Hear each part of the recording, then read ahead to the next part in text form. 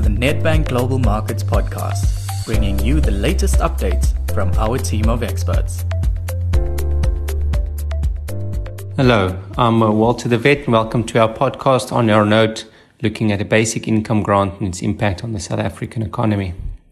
In this note, we explore a basic income grant via the potential funding mechanisms that's available to government to implement such a policy. The first funding mechanism that's available to government, that we call scenario 1, is a increase in taxes to fund a basic income grant, and specifically an increase in wealth and corporate profit taxes. The second scenario that we look at is a scenario where government funds a basic income grant via the reprioritization of existing government expenditure. Scenario 1 and scenario 2 is deficit neutral funding mechanisms. And then the third scenario is a scenario where government goes to the capital markets and borrow the money to implement the basic income grant. By implication, too, the scenario 3 funding mechanism is not deficit neutral and increase the borrowing requirements of government. Our results suggest that the only sustainable way to fund a basic income grant that can also result in higher growth levels and specifically, and perhaps more importantly, also increase investment in the economy is a scenario where government implements a basic income grant via the reprioritization of existing government expenditure, i.e. scenario 2 under our funding mechanisms.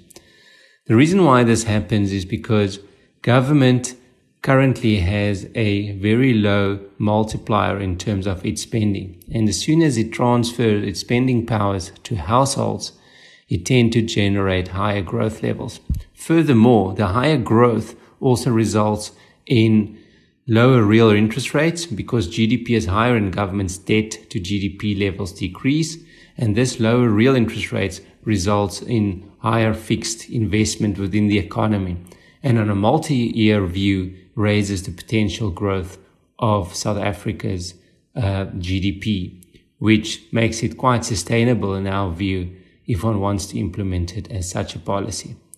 The other two scenarios where government funds it through increase in taxes and government funds the basic income grant through debt is unsustainable in our view for various reasons, and we would see an implementation based on such funding mechanisms as quite negative for the economy.